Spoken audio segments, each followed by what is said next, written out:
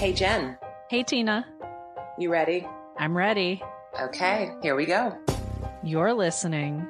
Just speaking of racism.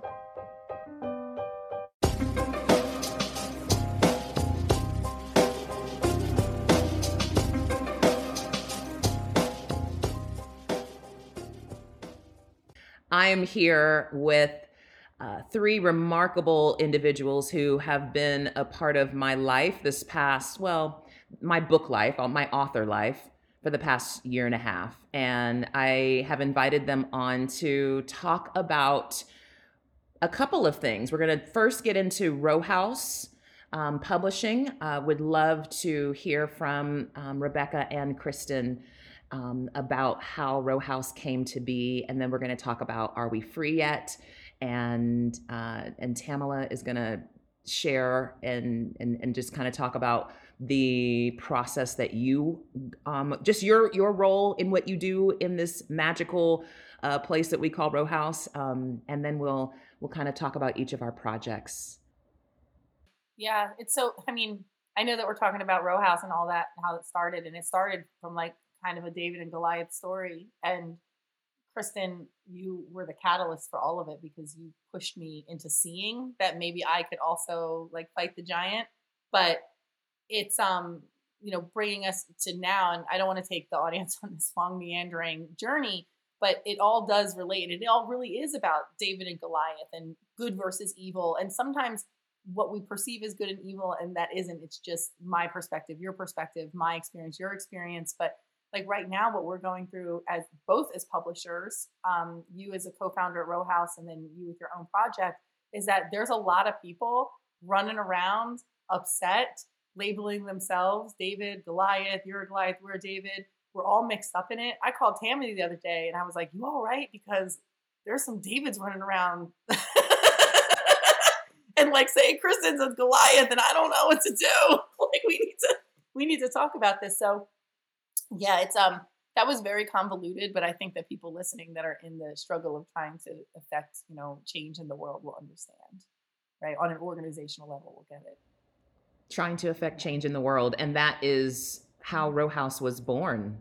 Row House came from the quintessential Goliath and David story, Rebecca, with you dealing with the Goliath. That was that other publishing house that you had been a part of for years and fighting with for years. So take us a little bit through how you go from attempting to fight inside of those systems and then getting out of it and saying, fuck this, I'm doing it different. Yeah, I know we have time, but there's two other people on here that I think are so integral to the story of Row House. So I'm going to give you the McDonald's Happy Meal version, which was I was a baby writer. It was my dream to be with one very specific publisher. That dream was facilitated through a channel of favors and privilege, that I was able to know the right people and get in front of the right people to have my book published with a lot of ease and get a pretty healthy advance, $25,000 for my first book. So that felt really good at the time. And I was with that publisher and treated very well by them.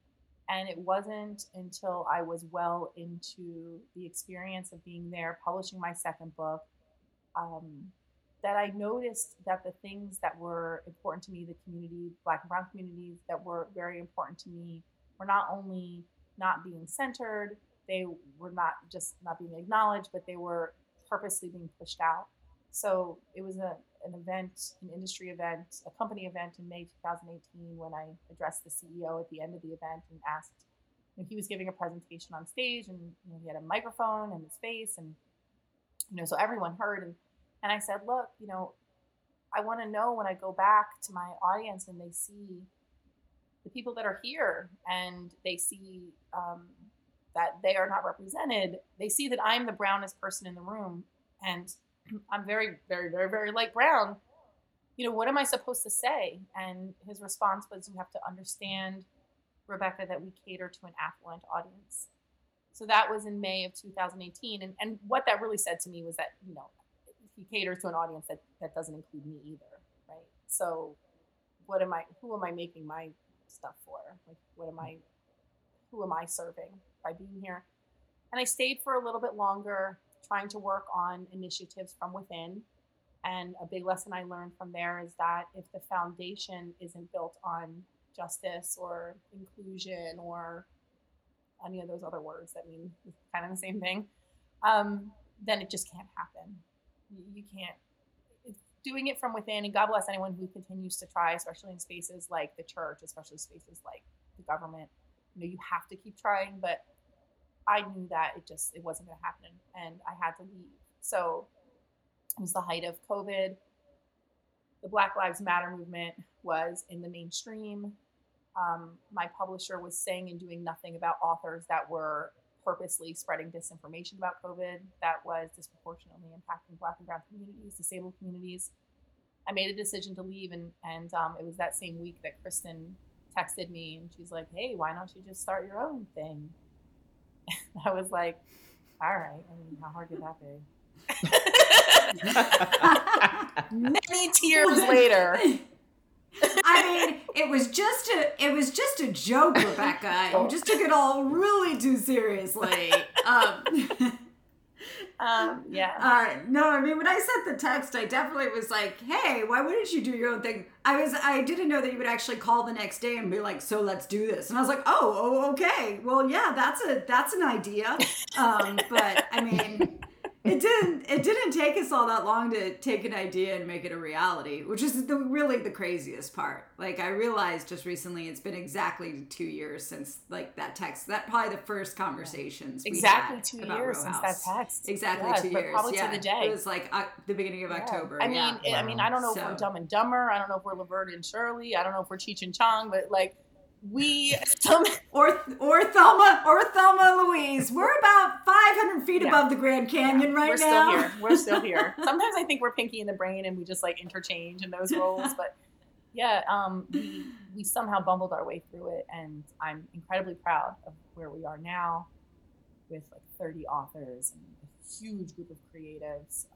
And Tammy, who's on the call here, is one of our lead editors and author. So yeah, that's the beginning of Row House. That's what it was. What it is. It's a beautiful. It's such a beautiful. Represent.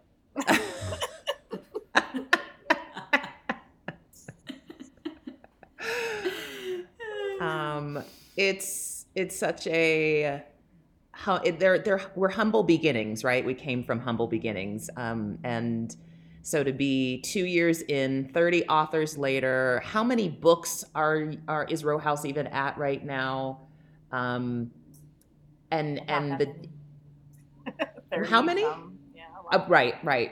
Like 30. Yeah. In the catalog, right? Upcoming, we have books signed through 2025. Yeah. Which is really incredible, because you came out with this publishing house with the intention to break publishing. I remember some of those first conversations that we had about Row House and the disruptive model that you were putting together, which I'd love to also touch on that. What does that mean to break publishing? What does that mean to have this disruptive model, and to center Black and brown and LGBTQ plus and disabled voices in a primarily white, male, cishet dominant industry? Like, and we say primarily, we're talking 90% of publishers, of writers. Like, what does that model look like? I mean, I want to give that to the blonde hair, blue-eyed lady on the call, because Kristen McGinnis is the queen of the hook. I've never met anyone that could take an idea and just turn it into something that is like marketable. Like people are like, yeah, I want part of that. So I was like, I want to make things better, right? I want people to get paid. But Kristen really came up with the model. And you want to talk about our Craig commitment and our 40-40? Yeah, no, I think, I'll say, the reason why Rebecca and I partnered as quickly as we did, outside the fact that we could make each other laugh, so, that always helps, because you gotta laugh. As I said to somebody yesterday, it's like, if it's not fun, then it's work, and I don't like to work. So like, to me, like, there's no point in doing a job unless I'm having fun. Like, I am just here for the cake, Kristen people. is Like, not that a is it. descendant of enslaved Black Americans. I'm just here for the cake. She's like, I don't want to work. I don't know that life. I mean, look, I come from Irish potato pickers. That's It's true. not like, yeah. I mean, I labor, but if I'm not laboring for something I like, then forget it, and so, cause then it really is just labor, then it is actually serving Goliath. Like, if you're just doing something you don't like to pay bills, then like you are in that system that if you purport to hate it, right? I think that is like, if there's one element of liberation, and it's not that everybody can access it. I think our work on this planet is to make work fun. I mean, really, if we have to labor in order to feed ourselves, if we're not given universal income and we have to labor to feed ourselves, then that labor should be in service to why we are here on this planet and is part of larger meaning for us as humans, otherwise we are just picking potatoes, and we're just picking something, whoever, whatever your people are, right? And so, I am a kid who loved books. I loved books. I grew up in a weird childhood, and books were the salvation to that weird space. And I love to sniff books. I was a book sniffer. I love the way they feel. I like the way they look. I like the way I love them. Like some people love people. And so, but I worked in book publishing, and I was shocked to find that I didn't love it as much as I would have thought for somebody who loved books. And I think that it's because I got really tired.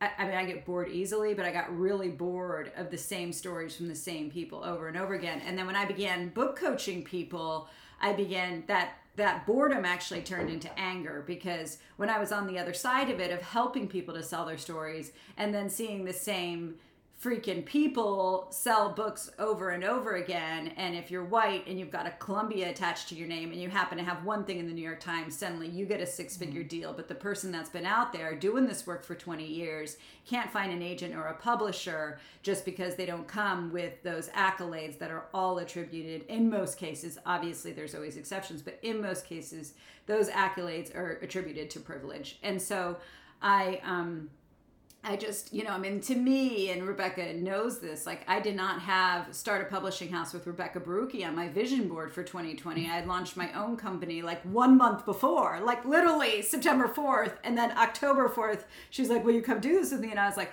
fuck, like any other year, yeah, but like this is real hard for me right now. And but at the same time, I was in the middle of watching clients of mine not be able to get book deals. Christopher Rivas is he is the heart of this story for me.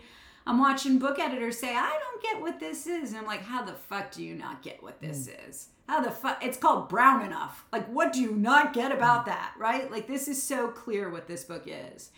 And like, you can't, and Christopher is a privileged writer even, he's a working actor. Like he lives in, Silver Lake, Los Angeles. Like he's a hip, good looking dude. And people are still saying, oh, I don't get what this is. Right. And I was just like, and then at the same time, there was another writer who I had been working with who immediately got like multiple book offers. Right. And I was just like, no, like, how can I not show up for this when look, this is 2020, right? Like, I'm a white woman, and like, I could give my $20 a month to BLM or something, and that feels completely superfluous. But I know that like I'm here to do books, and if I'm here to do books, then I should do them for the right reasons. And Row House was that right reason. So that did not explain cred. No, whatsoever, I'm like, well, okay. I love you.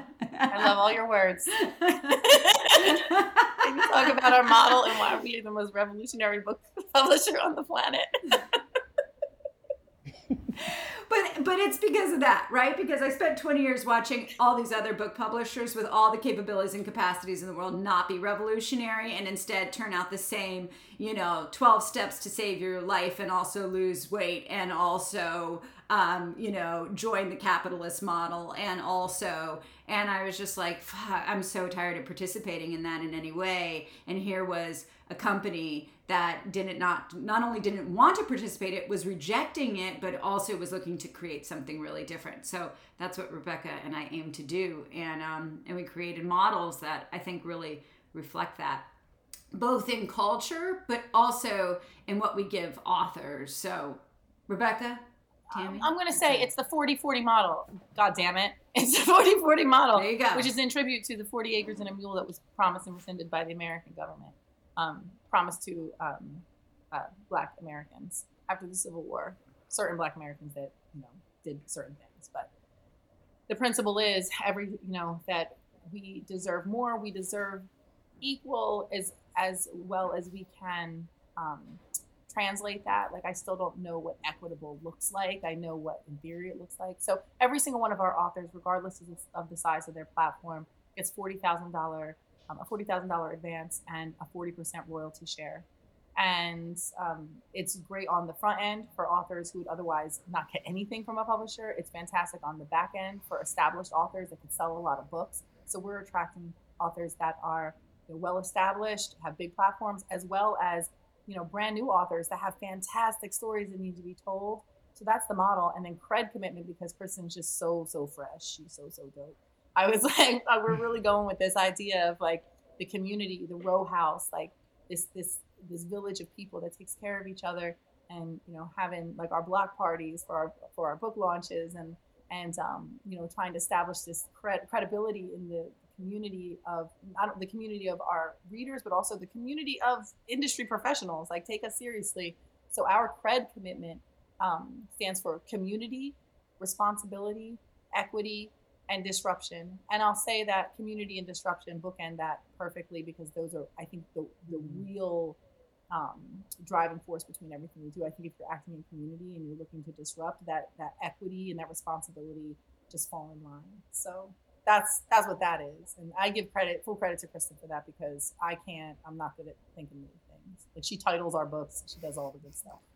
So it's just because I like acronyms. I mean, it's just I'm just a Virgo who loves a good acronym. That's all. Just let it happen. If I had a Hinge profile, that's what it'd say. Virgo who loves a good acronym. Don't know. Doesn't know what Hinge is. Don't get divorced, because you cannot go back into the dating pool. I wrote a whole book about it, so no, obviously. Okay, so Kristen calls Rebecca and sends that text and says, I think it's time for you to start your own publishing house. You go about creating this disruptive, revolutionary model with the 40-40. And I just think the audience needs to know that is just an unheard of offer to be given to authors across the board, because that just does not exist. And then you launch a crowdfunding. How do you describe what you did to raise the money that you raised in the amount of time? What it was, or how do I describe it? Both. How do I describe it? Was like tears, mayhem. What the fuck? Who's gonna give us money? So we launched a crowdfunding campaign in March of 2021, and it was basically us just going online and saying, hey, we're having this block party. We enlisted every single influencer friend that we knew online and said, can you just share this? Can we flood the internet with what Row House is? And I was just posting on Instagram constantly. We raised $100,000 in 10 days, just from like people sending us money, like straight donation. This wasn't about investing, nothing. We had really incredible people in finance helping us. I want to just shout out Perry Hollowell. He is one of the only Black money managers at Guggenheim Financial, and he came in as a mentor connection from another friend of mine.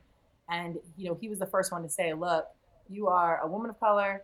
You're trying to go out there and get money. I'm telling you, it's going to be the hardest thing you ever do. The stats just don't support you. Only 2% of venture capital goes to women.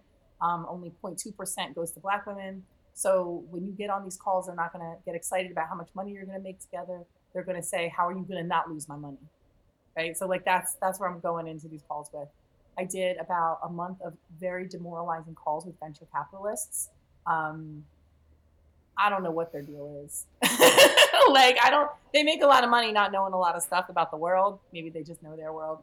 But I left some of those calls in tears, and I had to find a better way.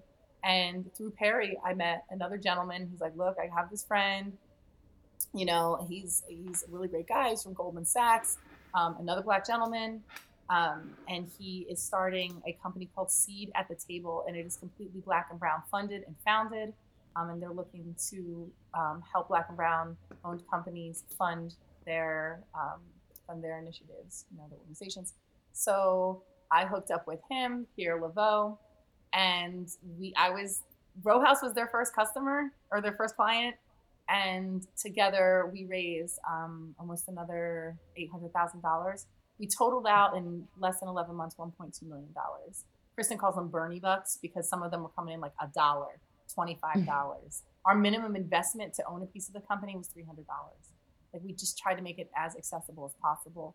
And I can't believe something as nerdy as a publishing company got people like so hyped, but it was the most exhilarating and exhausting year of my life. I'm so proud of it. Glad it's over. But that's what funded the first 2 years of acquisitions for Row House.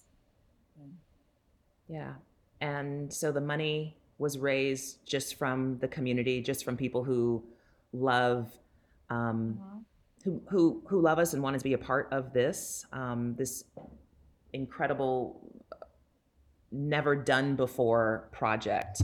And it started with books. Love books. Yeah. That love books, that love the community, that have children that they want to be learning the truth, that love the truth. They're all different people from all different walks of life, all ethnicities, colors, income brackets. Yeah, it was really cool. Yeah. And so with that started the first 6 books. And so this is where I'd love for Tamala to come in as well and just share how you got involved with Row House and what that looked like. So those first 6 books, I'm one of those 6 authors. I think I'm number 6 with Are We Free Yet? The Black Queer Guide to Divorcing America. And I love it. I'm thinking back to early 2021, and I got offered a non-traditional book deal to write a book about social justice, how to become a social justice activist.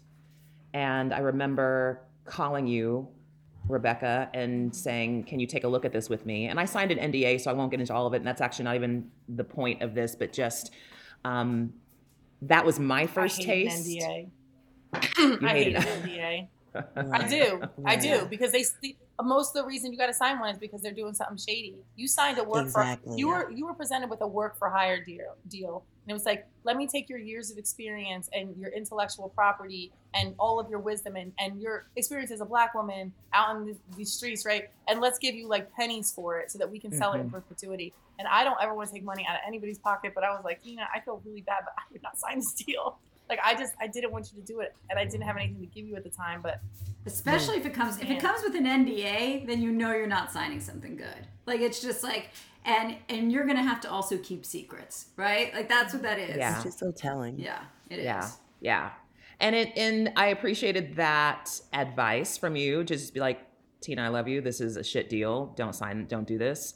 And I'll also say that I was not in a position, which many folks are not. I wasn't in a position to turn down the pennies they were offering, because it was like $7,000 to write this book for them and then basically walk away from it. Write this book. It becomes a New York Times bestseller. They make a shit ton of money.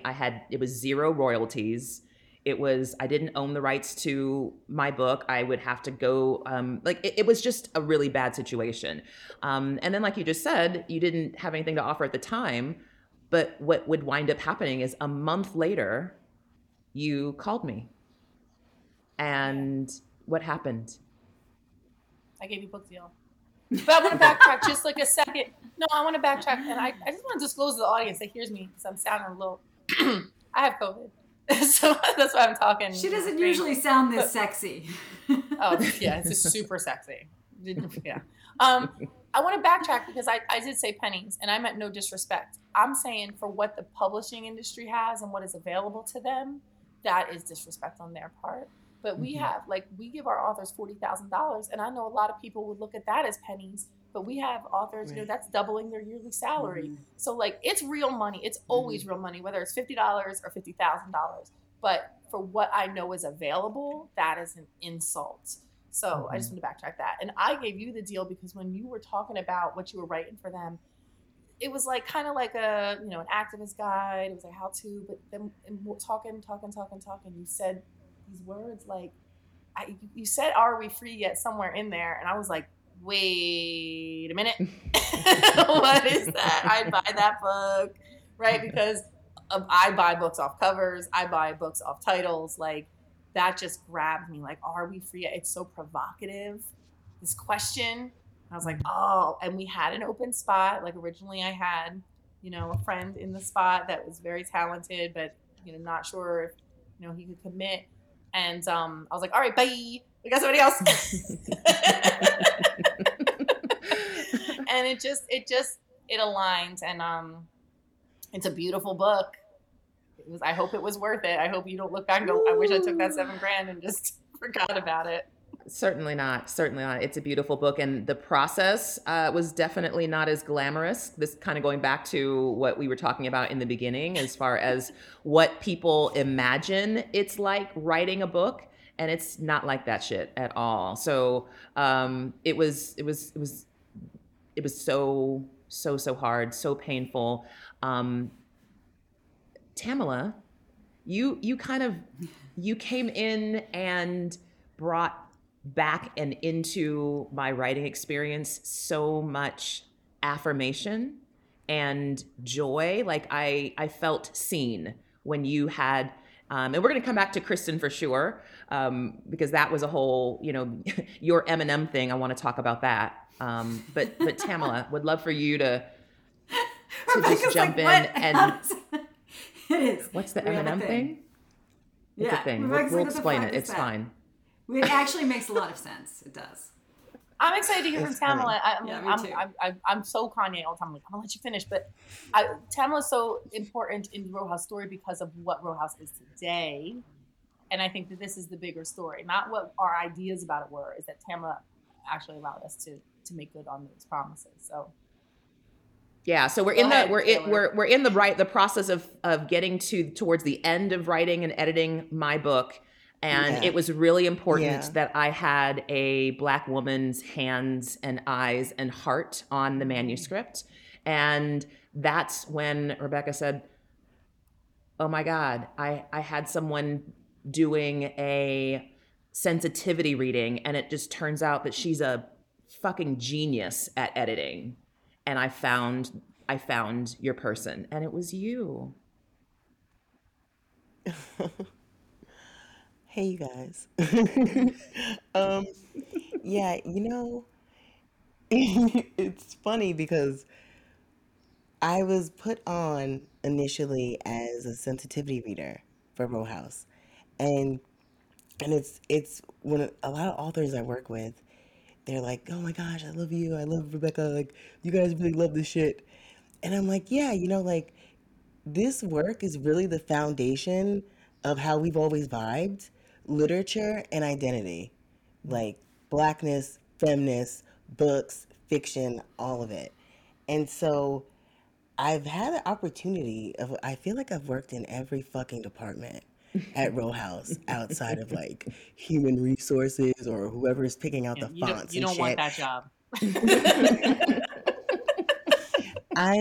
I get to be on the show side instead of the business side. And it's wild because Chris's book, Brown Enough, was for me, I think, I gave myself a little bit more liberty to be gracious with my feedback and be like, so I noticed some stuff. Here's my 273 notes. You know, take it, do with it what you will. And it was like something just cracked open. And we realized like, oh, I think I can really do this more. And by the time I got on your book, it was wild because you guys were like as a book doula, the head was already out. Y'all was just like, we ready. So it wasn't like I'm gonna be moving around furniture, right? I'm not really. This isn't the time when we discuss, is the baby gonna be born in water or get like, nah, wherever you at, that's where the baby can be. It's time to push. Yeah. So I feel like I was like a filter. Like I was more like, this light is better, you know? And one thing that I love about editing at Row House is a lot of times with books, we ride the story so hard that you forget about the person and you forget about the connection of that testimony in the reader. But here, we are so people over principle that we're like, nah, there's another side to this story that it moves forward what you're trying to say better than whatever your citations are or the way you're trying to prove this framework. For a lot of us, like you in your book, you lived the framework. So it just felt like, I feel like a good book is a good album, right? And you don't used to just pop that shit in and just let it rock. You don't skip all over Prince, like you just let Prince play. And that's how a good collection of essays are. Like you just read that shit and you're like, this one is good too. Oh, I also enjoy this next one. And that's your book. Your book is a really good album. And it's a really good album because like I came through when the head was popping out. First of And it all, was- we started off as Rockefeller. Then we were Death Row. And now we are Paisley Park. The journey that this podcast has gone on. I don't know what it is with me and music. Because it's everything. And I'll tell you, Right. publishing is not dissimilar to the music industry in its exploitation, but also the art the way it changes, like the art changes people's lives, the stories that it tells. So it's all storytelling. Yeah. Absolutely. And every book is an album. So it's like every Every- chapter is a song, right? I mean, it's not, Right. it is. And it's like, it involves that level of like passionate determination, but also like you have to root your soul so much into it, like that it's hard, right? It's like a true unveiling of who you are, and then it's sold for commerce, right? So like you're not just doing it alone in a room. Like if you're just doing it alone in a room, then there's no expectations or fears or like that shit in the soup, right? But like then you're gonna go try to sell it to people, and that creates its own dimension in the challenge of being an artist, and also being an artist who's gonna sell something to other people in the hopes. I mean, I don't work with many. I do work with some authors that are in it for the money. I mean, and we all got to pay bills, so I don't ever. And we like nice things. Like there's nothing wrong with that, right? But it's also I think most people, and especially the folks at Row House, but I know most people that I work with are writing books because they've experienced something in their lives that they were able to heal from, and they want to offer that healing to other people so they can see where there is a door to liberation from whatever they feel trapped by, right? And so that's, our stories are that bridge.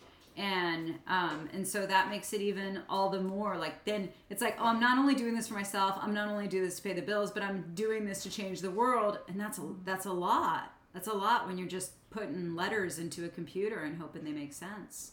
But our stories can sell, right? Like they can make money. And I think that that's what the publishing industry was really missing. It, like, when that CEO said we cater to an affluent audience, it's like Black people buy books. Do you even like read? Do you read? Yeah. Do you like understand what's going on in the industry? Read.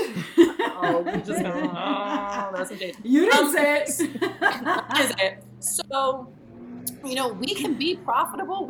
Our books are selling. Like they're doing really, really well because people crave truth. I mean, fundamentally, I think people resist it because they're afraid, but they at the same time are really hungry for it. And we're really moving into this solidly for us, by us model where everyone can come and read the books, but our stories are so authentic and told from a place of real experience that when people hear them, they ring so true, they resonate. Like ground enough, like I'm not a Dominican Colombian man from Queens, and I resonate so deeply with the story because it's so true, And same with you, Tina, like your book, it just feels so true to me. So Right. we can sell. And it's so funny you bring up music because our tagline is raising the volume on voices that matter. And I really struggled with that when I said it because I was like, oh, because it was like pump up the volume. Like that was the whole thing that was in my head. And I'm like, that's music. That's music. But it really is about the voice. Tammy, don't laugh at me. You know I'm corny. But like I think she's laughing at Kristen. That's what it is. It's the voice. It's it's the voice. It's the person. The words are important. They are the vehicle, but it's the voice behind them that's Right. what we want to center. I also want to say, what I like is that we ask the question, what are they going to do with this? Right, like this is such a good story with such a good voice. This is all coming together. I like that when we were working on Are We Free Yet? There's that part where we're like, now what? How are they going to figure out what to do with this? How are they going to piece together what it looks like to be assimilated, to play small, and so they can understand this isn't an anomaly. Like, this is legitimately where we are. I'm a vision of the collective. This is what it looks like. This is what it could look like for you. I know as a Black woman who's been bouncing around the South for the past couple of years, trying to find these little nooks and crannies where I can be the most liberated. I know what to do with Are We Free Yet? Because I'm leaving the question. You know what I mean? Yeah. So there's that aspect of what can they do with this that we answer that no one else is giving. No one else is answering that question. They're looking at us, they're taking aspects of our story, right? And expanding on it and profiting from it. But like, no one is telling it. And that's my story.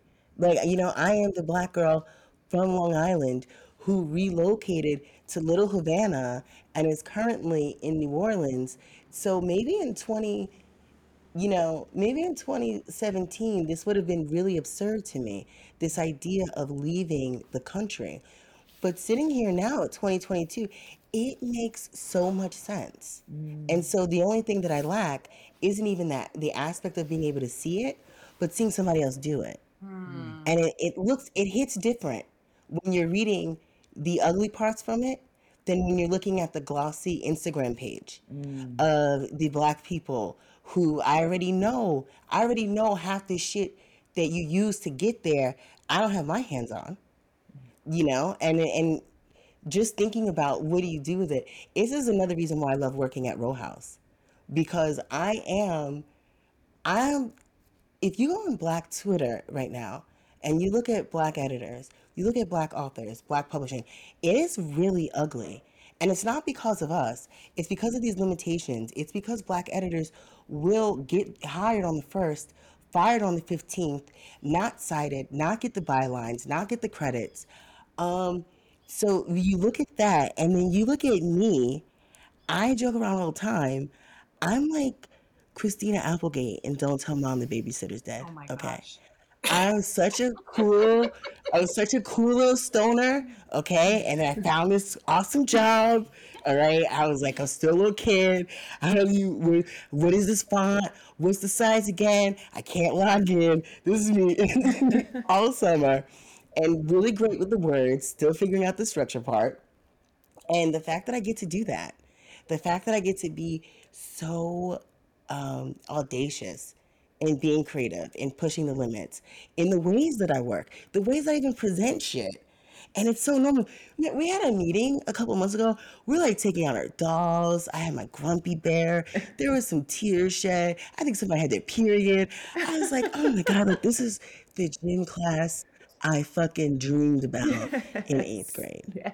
And look at me, 40. Okay, the baddest bitch. The baddest So- bit.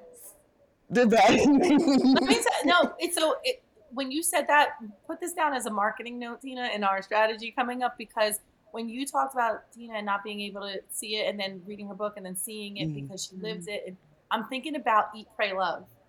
When that book came out and it was like, everybody was like, we want to do the Eat, Pray, Love. And we didn't hear about like the 6-figure advance. And then that started coming out. Like she was able to do this because she had all of this, right? And it was so Right. inaccessible. We fell in love with the story. We watched the movie. Julia Roberts looked great, but we Right. couldn't access that. Are We Free Yet is like the queer Black Eat, Pray, You Love. Pray Love. It is. is. I mean, Yes. remember the But original I love- title. At the beginning. The original title was Yeah. Eat, Smoke, Dance, and that was my just kind of Yeah. nod to Eat, Pray, Love, because I wasn't like everybody loved that. I was inspired by that story, and then I found myself living it and finding, myself in this marriage that fell apart, and I didn't know it was falling apart, and found myself wanting to leave the country, and like you said, not having the resources. I didn't have Julia Roberts money. I didn't have Elizabeth Gilbert money. So that is where this came from. But then as far as kind of the initial, here's, a title, which is I think what it was originally. And then, like you said, Rebecca, you picked out from when I was talking, just the Are We Free Yet? Which is also just a nod to me as a kid being on road trips with my parents, and a lot of people can relate to that, always asking our parents on these road trips, are we there yet? Are we there yet? Thinking about how, we talk about, we have this American freedom. It doesn't look that freedom doesn't look the same for all Americans. It doesn't look that way for a queer Black woman like myself.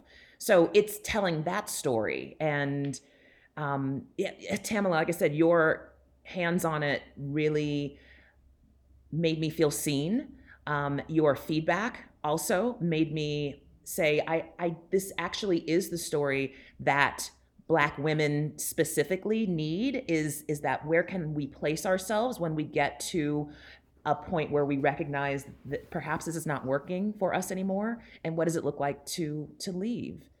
And, Kristen, why are we referencing Eminem? So yeah, my job was to Eminem. I showed Tina and I at one point, we were cutting this book up basically. So she delivered a draft and I was like, okay, so basically we have to chop it all up and then we're like move it all around. And right around the same time, the ad had come out for the Super Bowl last year. And there's like the opening scene is with Eminem, and it's like Eminem on one side and Slim Shady on the other. And he's like moving these words around real quick, like in the sky. And so I told Tina at one point, I was like, so basically this is what I'm trying to do. And I showed her the video and she was like, you're Emineming my book. And I was like, yeah, I mean, basically what we're just trying to do is reorganize it so that we created like more dynamic in terms of how this story was being told. And I think that, that's the structure piece. It's what my like jam is in a book, is like, okay, like how do we, and it's a song, right? I love that we're talking about music so much, but it is that song. It's like, okay, where's our verses? Where's our chorus, right? Where's our beats? Like, you don't want 3 minutes of verse. You need that chorus. You need to hear, Are We Free Yet? Ring out like a number of times so you remember what this song is about, even as there's this other larger story going on. And so that's really what we work to, like Eminem. But I think the biggest piece is how were we marrying this story of like radical liberation and also a personal story of grief. And because those two things, I think, though pleasure is a huge piece of it, but on the other side of that is grief, right? And losing, having to sacrifice really hard things, and that a lot of people aren't willing to do, And so I love Tina's story. It's absolutely brave but inspirational, and don't pay your taxes, folks. That's all I have to say. Also, losing yourself in the music at the moment. You own it. One day we'll karaoke. You better never Rebecca. let it go. Find out. But never let it go. One shot. But you know what I want to talk about, though? Because I want to hear from Tammy, too, because I'll tell you, Miss Tamala, every single time you say that you love working for Row House, I get a little, like a pang of, like, anxiety. Because, no, I do for real. I do for real. Because this journey, and Tina has been on it with me, like in friendship, in professional relationship, it is because of the unique structure and what we're really trying to bring with liberation community. There is an intimacy that's involved in the process that also adds a certain level of conflict, of controversy, of, tension, I'll say, creative tension. My pastor always used to call disagreements creative tension. So, with Row House, I think that we exist in this silo of privilege, in that we get to be with like-minded people that are all here for it. Like, we don't have assholes in the room, right? Like, our Zoom calls, I'm always screenshotting them. I'm like, look at this. This is what publishing is. Look at this. It's like all like women and femmes, you know, black, brown, white, Yeah. like from all different places. It's so beautiful. But there's also this inherent there's a struggle within it when you're talking to a whole bunch of people who are activists in their life, right? Boots on the ground, passionate about what they believe. We don't all believe the same things, right? Like, you know, whether it's vaccination, it's voting, it's politics, it's relationship, whatever. And I would love to hear from Tamala. I'm sorry, Tina, I'm just taking over a little bit. But I'm really curious because I think I don't want the Row House story to be all roses and sunshine because it hasn't been, right? I would love to hear from Tamala and Tina about like what it is like to put your, because Tamala's also writing a book for us, to put your heart, your story, your soul on the line and have people touching it. And when it doesn't feel good, you know, Tina, like if you feel comfortable talking about that. I do, yeah. But I just Tamala, wanted to be honest. I love Yeah, that. no, I love that. You know, I had said that, they say there are years that ask questions and years that have answers. And I signed with Row House on the 31st of January. And Hood Wellness, as you know, we did the self care fair in Brooklyn in like 2017, I think it was.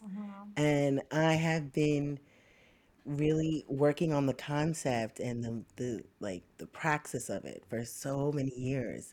And I came here to New Orleans in 2020 to work on it was going to be just like a pamphlet. And so those were all question years of figuring it out. And what is it going to look like? And what is it going to sound like? And what is it going to mean? And so when I signed, I knew I was like, oh, this year is the motherfucking answer. And so I have given myself all kinds of grace in the creative process to really honor it, to really feel it, to make sure that I'm living, to make sure that I'm still being adventurous so that it's not a labor, and getting to also edit. I try not to brag, bro, because it's so dope doing this in a world where so few people get to do. I was doing this shit for free while I was working at Olive Garden. So the idea that I spend my day writing whatever I want to write in conjunction with working with black and brown people who are trying to write whatever they want to write, it's it's like it's amazing. And if there's any, probably my biggest conflict with it, it's knowing how rare it is to do it and how I have to really be grateful for what I'm doing because I I'm surrounded by black women writers, by black people writers, and it's not the same experience.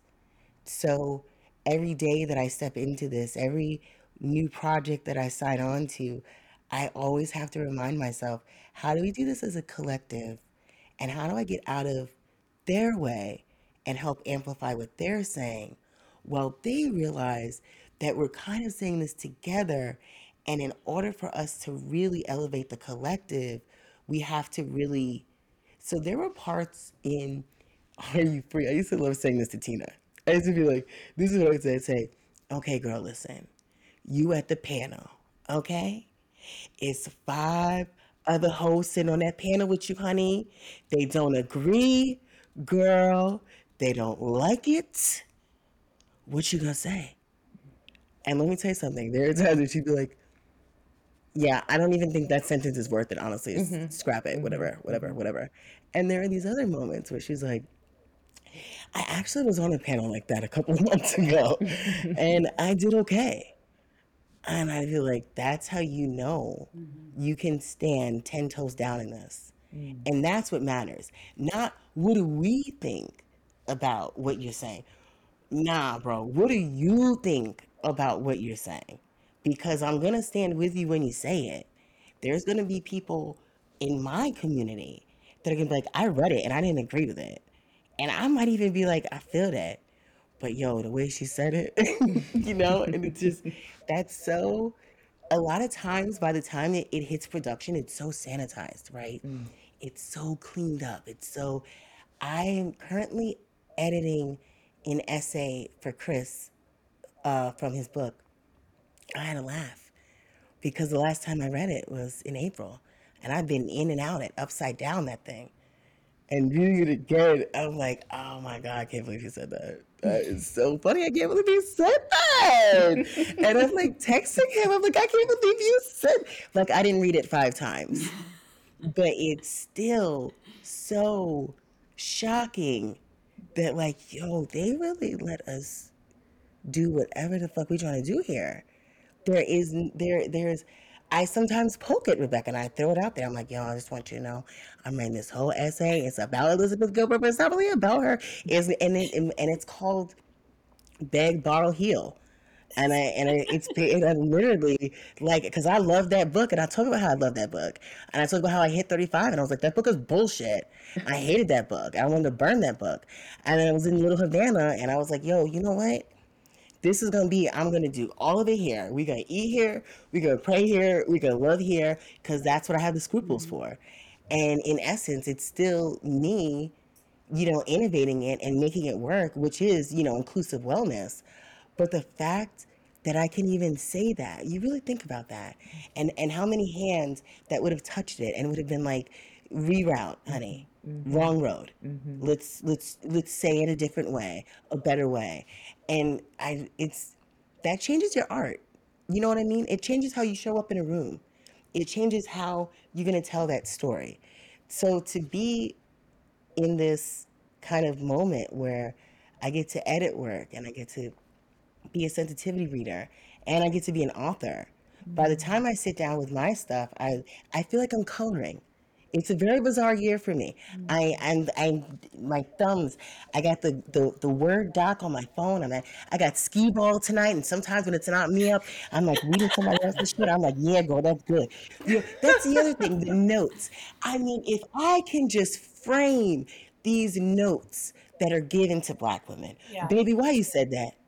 I mean, the language, I mean, it is so, yeah, I don't get to brag a lot, but that was my moment. This shit is pretty awesome. I kept all the drafts of, I'm sorry, All the Black Girls Are Activists by Ebony Janice, because you're working on that with her. You've just turned in the manuscript, and the notes can be a book. The conversations that are happening in the margins are so incredibly beautiful, and I think something that the world doesn't get, outside of like Black women being in community with each other, the world doesn't get to see that. So it's precious and it's private to you, but also such a privilege to see. And I will say again and again and again, I'm the lucky one, because I think a rare place that I am in as a publisher is that I am someone who's in my healing. I am someone who's in not the search for my identity, but the reckoning of my identity. And I'm also an author, and I love story. And this just feels like, I mean, this is just like dessert every day. Like, I can't believe I get to read these stories, and I don't want to put any roadblocks in the way, because I know how the unfiltered words of Eldridge Cleaver, of Dr. Maya Angelou, like how they radicalized me, how they taught me how to be in the world. And I have been lost. I mean, Tammy, you met me in a time when I was lost, right? Like I was floundering, and it's just this privilege to get to learn from these authors. And I'm the lucky one for sure. Tina, you haven't all had sunshine and roses and rainbows here. We got into it. We know that. we got into it. But the reality is, the process is hard. The process is hard, and this is so much why we talk about it being like a pregnancy. We are carrying this thing, and that is not this beautiful process that doesn't have difficulties and struggle and trials and all of that was a part of it. So, I mean, I will say that after all has been said and done, I would do it all over again. After all is said and done, as I'm looking at this finished product, I'm looking at the people that came alongside with me to work on this.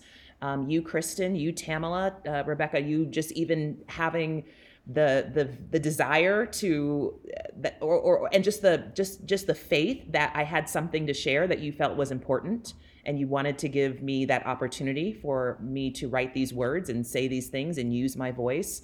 And I got to do it, just like what Tamala was saying, unapologetically. I actually am shocked now that I go back and like read my book. I'm like, I said this. This is what I said. Really? Like I'm smart, shocked, right? Well, like, look at me. Yes, and there are definitely parts where I'm like, wow, I said that shit, and so now it's time for me to stand in it and stand 10 toes down and stand along you all, the three of you on this call with me, and stand alongside the other Row House authors and say, look at what the fuck we did. Look at how we have changed things. Rebecca, I remember hearing you in one of the interviews that you did like on MSNBC or Yahoo Money or something. And you said one of the things that you want to have happen and come out of Row House is that Black and brown and queer and gay and trans and disabled folks can take the model that Row House is offering to all of their authors and go to these other publishers and say, I want this too. Mm-hmm. Like that's the revolutionary part. That's the disruption part. Like you're not over here playing small. They can demand it because it's been done. Exactly. And so to align with these principles, to align with this justice-loving, human-loving, liberating group of folks, it's a dream. So what we went through, there was some difficult moments and times. And I mean, to be honest, there was a moment where I was afraid that I had lost a friend in the midst of this. And so for us to come back and circle back and say, you know, we had a really hard job to do in writing this book and editing this book and getting it out and crossing all of the T's and dotting all of the I's. And there's a tremendous part of us that wants to fight against capitalism. And in some ways we do get to do that, but in other ways we are still in the society. That is the operating mode of society. Sometimes these aren't choices. So I learned a lot, and I know that you've learned a lot, and that learning together piece I feel like has made us stronger. And I'm just so grateful for the whole of the experience, the whole of it. Because I love the transparency and the vulnerability of us being honest about it and saying, you know, we've had some difficulties, we've made some mistakes, we didn't know what we didn't know, and then there's that restorative piece that really I've had an opportunity to live, you know, with you, and I'm just excited. And I also think about when we learn lessons and we get to do better, right? And so I know that is something that you've also shared, just about, you know, I was one of the first 6. And folks who have more than one child know what it's like having that first one, and how, you know, you don't let that child touch anything because you just want to protect, like you make your mistakes. And by the time you get to the second and the third and the fourth and all the rest of them, it's just like, okay, whatever, just do what you want. I don't even fucking care anymore. And they have a better experience, right? Because of the things that we learned. Yeah. The result of that is that change has happened. The result of that is that they get to, you know, benefit from all of the ways that we maybe it wasn't as pretty as we would have liked it to have been. Yeah. I mean, I was a teen mom. Can I say something? Oh, yeah. You know what? I'm, in my family, I'm the baby. Yes, you are. And I have an essay. Yeah, exactly. I have youngest child syndrome. It's disgusting. But at Row House, I'm the baby. I'm thinking you are. Out in we all agree. I'm the baby. You're just running wild. Right. Yeah. You're running wild. You're like Googling like my 8-year-old, like how to heat up the stove for noodles. You're like the 12th baby at this point, so we're like, oh, go for it. Exactly. Fine. There's a box of Cheerios. You'll be fine. The Black is raising me. The Black is raising you. Oh, I thought this was raising. The Black is raising you. The Black is raising you. The Black has raised me. No, it's true though, because the Black. I was saying, I'm the only one. Yes, I'm telling you, I was a teen mother. I was a teen mother, and I wanted to be the best mother on the planet in spite of that. Yeah, Tina, So you know what? He's like, I don't want to be perceived as that one. My kids look beautiful all the time. They were always like head to toe. Well, I got compliments. Your children were so well groomed, like little nails and toes and everything. Never a boogie nose. And they suffered for that, right? They're all in therapy. The older three, like, thank goodness. But my younger two, it's like they go out of this house looking like nobody loves them. But it's really because people do love, because I trust myself. I trust myself more. I know my value. I know that I don't need to measure my value as a mother, my worthiness as a mother by other people's standards. My big kids they have turned out wonderfully and they are well loved, but I had so much anxiety around it. That's that first 6 authors. Like, I'm not your mother, right? But I was so scared. I wanted this to be perfect. I didn't want to be that, like, uneducated girl from, came up from poverty, doesn't have an education, she doesn't know what she's doing. We knew she was going to fail. So I just wanted to prove myself so hard that I was acting out of trauma. I was acting out of fear. But now we hit our groove, and it's like these next authors, it's like, it's night and day. You have no idea. Like, there's systems. People are happy. Tammy's running wild. I don't know what the fuck she's doing. And it's like, but it works though, because we are operating in this, like, are we free yet? No, but inside these walls, I hope that we can be, right? Like, out in the world, we are dealing with capitalism. We're going Barnes and Noble wanting not to buy our books, like all of that mess. But inside here, you get to be who you want to be, who you're meant to be, so that when you step out, you show that confidence, and everybody will see that and be like, dang, I want what they have. And it will disrupt the industry. It really will. That's what Row House gave to me. Yeah, that's what Row House gave to me. And as I follow along, it's like my little book writing journey's over. And now I'm on the other side of this, but I'm still following along so closely. I really am engaged and want to know it is a giant book.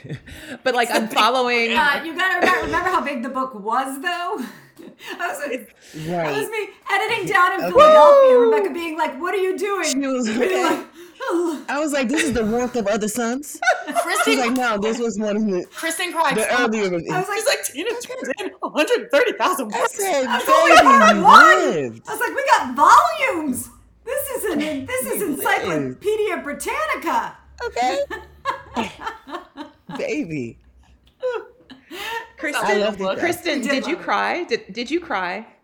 She did. Tell the truth. No, I just fought. Rebecca and I just got into fights. We were in Philadelphia, and she'd be like, "What do you?" And we were trying to do like AWP together. So to be fair, we were supposed to be like, we were fighting because we were trying to do this thing together. But I could not do the thing with her, and I'd be like hovered over in the corner with the computer, and she was like all on her own, getting annoyed, and I'd be like, "I'm editing your book." You're so aggressive, and I'm like, maybe I was, but. I was working on Tina Strawn's book. I didn't intend that I was going to have to edit out 40,000 words in Philadelphia at the conference center and the convention hall, eating gummy hamburgers like they were going out of style. It's a mess. It was a mess. Thank God for those gummy hamburgers Justin found. I don't even know if Justin found them. I'm giving him props. I found them. Yeah, I'm sure you did. My poor husband. Our family suffered through this.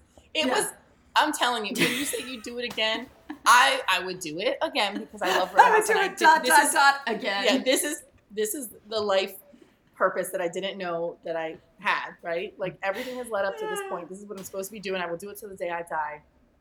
We will not sell. There is no exit plan. But okay, for the investors, maybe we will, for $100 million. So there's, I did. But would I do it different? 100%. Like, the mistakes I made, the money I wasted, the fights I had, the friendships that I almost lost, because when you operate in a place of the whole enoughness of it, I just never felt enough.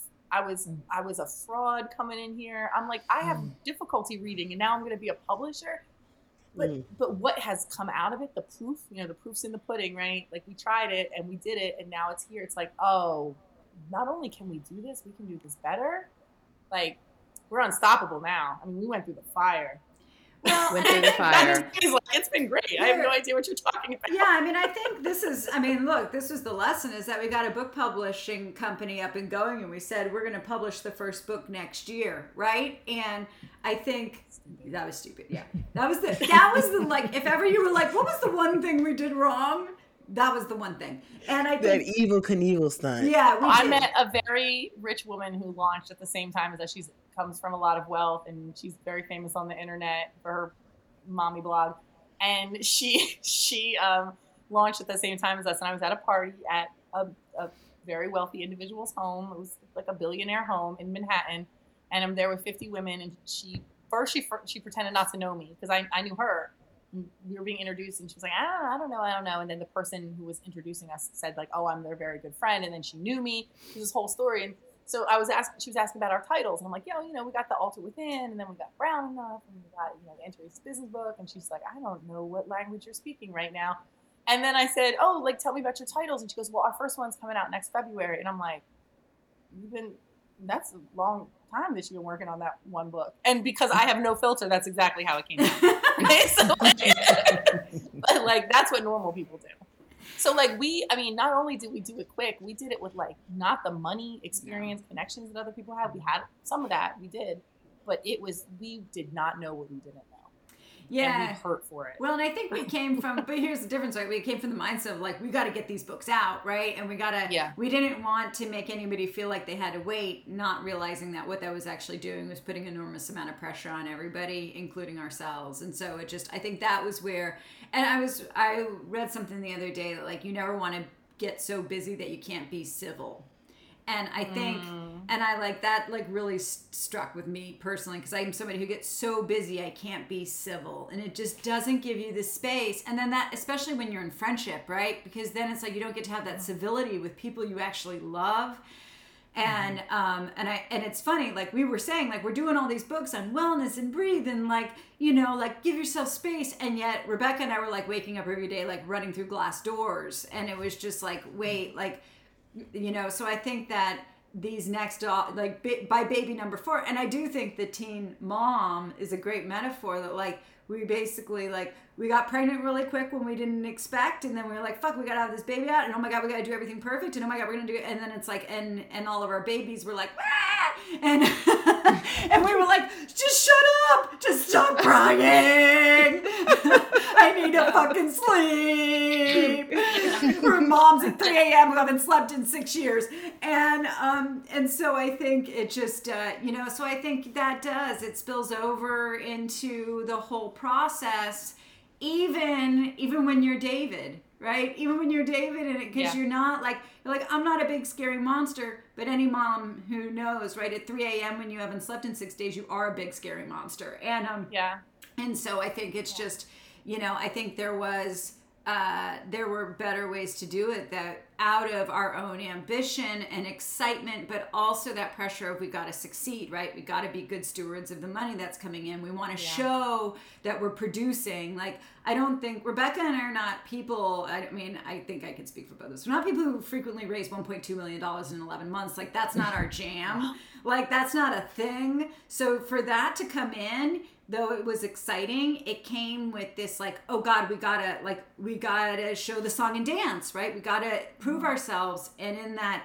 desire to prove ourselves, I think that we put undue pressure on sort of everyone involved, and everybody. Yeah. And so I think that's the beauty of now. I'm not actively involved in day to day at Row House now, because I was always supposed to be there. I was the doula, like, I wasn't supposed to continue on past the birth of the first babies, but I can feel the tempo, right? I still participate, and I know the tempo, for the other authors and the systems and the supports and all the things that are now in place that actually allow for those longer runways, for books to launch, for authors to write, for editors to edit, for all the pieces to come into, for the PR and the marketing, like all those runways being long enough that nobody feels like they're being rushed in that process. And I think that gives everybody space to do their best work, but also to be civil and loving and all the things that we are here to do, and have our periods and hold our stuffies. This is therapy, because what you said, like, just to never be so busy that you lose the civility, and that's exactly what happened. And not even having the space to breathe and to look at ourselves and examine the fear. And I think it was the turning point for me was really when we were both on a FaceTime crying.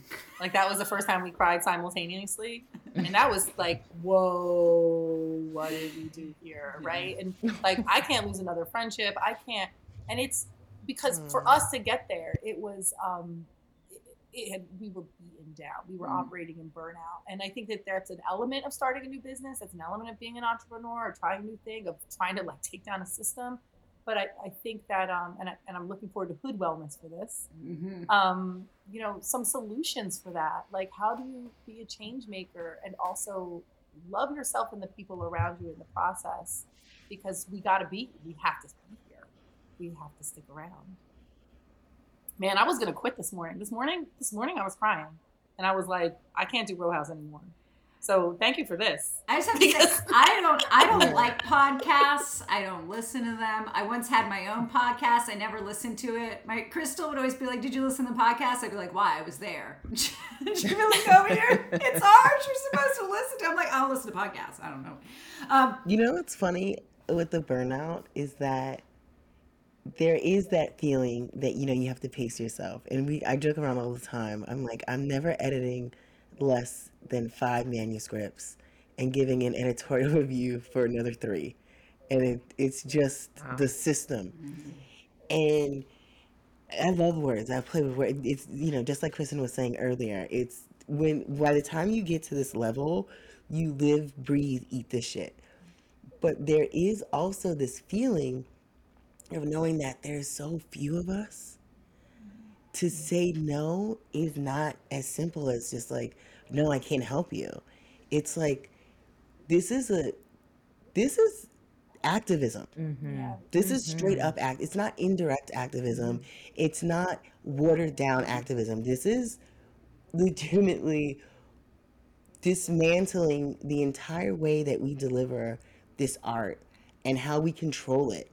To be on the front end and the back end at the same time, more often than not, I hate to even admit this, but it'll be like, I start my workday at 6 a.m. Central Time, and I'm always trying to keep up with New York.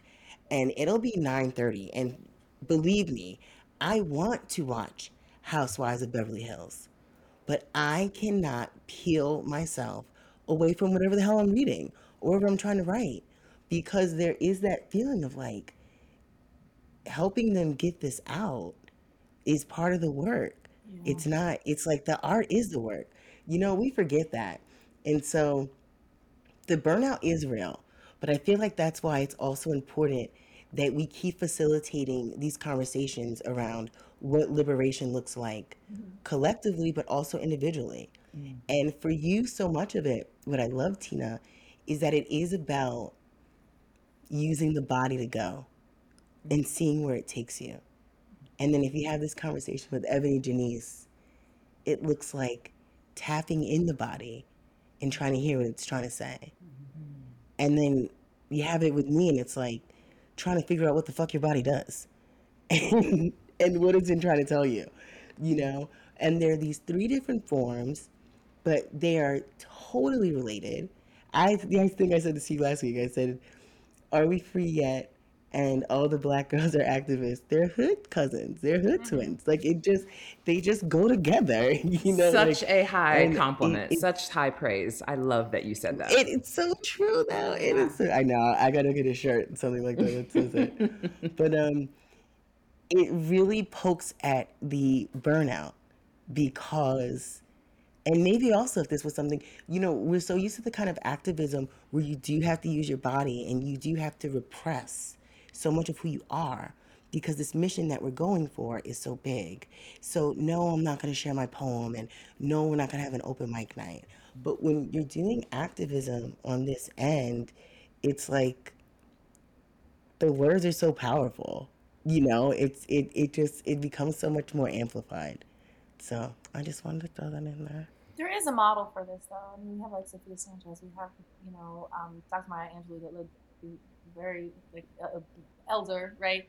We have Angela Davis. Like, we have people that like not okay. I'm not putting us on the stage with you, but I'm saying there is longevity that is possible in also doing this work and doing it gracefully and beautifully.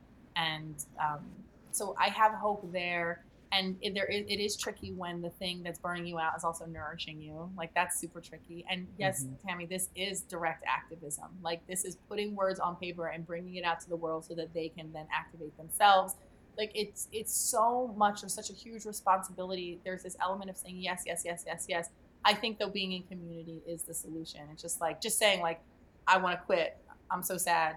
Everything sucks. And someone affirming that. And then you just move on. It's like, dust yourself off and move on. There's a lot of that, but it's a huge response. I mean, every single time I go through the checkout, I still wonder if my debit card is going to get, it doesn't matter how much money is in the bank. I'm always worried, like, is it going to go through? Or are people going to look at me? That's like the EBT card trauma, right? Like, like trying to hide it as I'm taking it. For those of you who don't know what an EBT card is, it's when I was on food stamps, and that's how I paid for my food. But it's like a little credit card, which I was so glad. I was like, thank you for doing that. Now it's not actual food stamps, right? Like we got a credit card looking thing. You just cover it. But Vouchers on top, Well, you got to say like, you first gotta, you got to like do it this way, yeah. EBT, and then they like know to put the button in.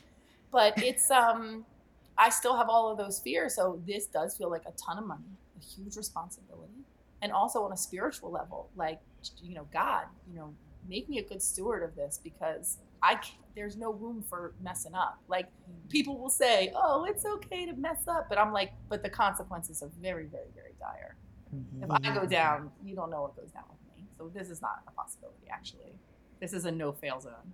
So, but there's also room for mistake. I mean, I think that's the thing, right? Like it's about, and I think that's where it's like, there's always the space for like, hey, this could be done differently, and the space for like, oh, we shouldn't have done it that way, right? Like there's a space for all of that, while also knowing that that's what's going to keep it successful, And I just, but I think that, I mean, Tina, I want to know before we wrap up. I mean, are you excited? You got a book? You got a baby coming, Tina?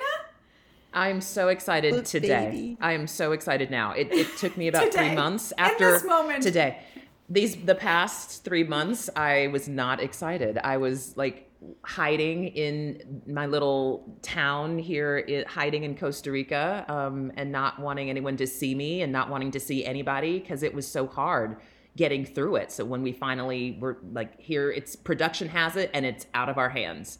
Right. But just over the past couple of weeks, I have been coming back to life. And when I received my copy of the advanced, my first, got to hold my book in my hand for the first time. And I started, after I got over the shock of how big it was, I'm like, oh my God, this is so big. This is the fuck. Who's going to read this? I hope everybody reads it. But like, it's a lot of words. So I was reading through it and I was like, oh, this is actually really good. And I'm really proud of this. And I cannot wait for this to be out in the world. So that's where I am with it today. And I also like just as we're wrapping, I'm thinking about how really awesome it is to be on the other side of the process, because now as I'm following Tamala, like I love following you and listening and hearing all of the books that you're editing. I love hearing you insert how it is writing Hood Wellness. Like I am so excited. I've been going through it, girl. I know, but you take us with you, and I'm like, yes. I remember when I was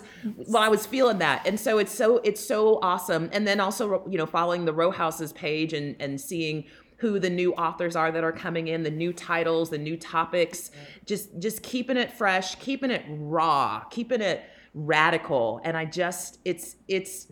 it's just a lot of pride that I have being a part of the Row House family. Like, I feel like that is not just this cliche thing that I say. I'm on this call with each of you, and you all were with me for this really important, like life-changing event in my life. You helped me to tell this Are We Free Yet story. You helped me to really, and you gave me the freedom to be me and tell the story in my way, in my voice. So my book is recognizable to me. It's not like it got put through just some corporate machine and pushed out to, satisfy the masses. No, this book is me on the page, and that I'm so proud of that, because I feel, and this is what Tamala's voice in it and magic with it has contributed to, as well as Dr. Candace Hargens of the Center for Healing Racial Trauma, like the fact that I was able to be me, and then for other Black women to be like, oh yeah, I relate to this and this and this, and that girl, you said it, and yet that's exactly what I was thinking when this was happening. It's just like, this is the biggest gift. I'm so proud of it, and I'm so grateful for each of you. Thank you so much for letting me tell the Are We Free Yet story and for being a part of it. Thank you, Row House. Thank you. Thank you. Yeah, thanks. And thank you to Grapes for the music. The song is I Don't Know.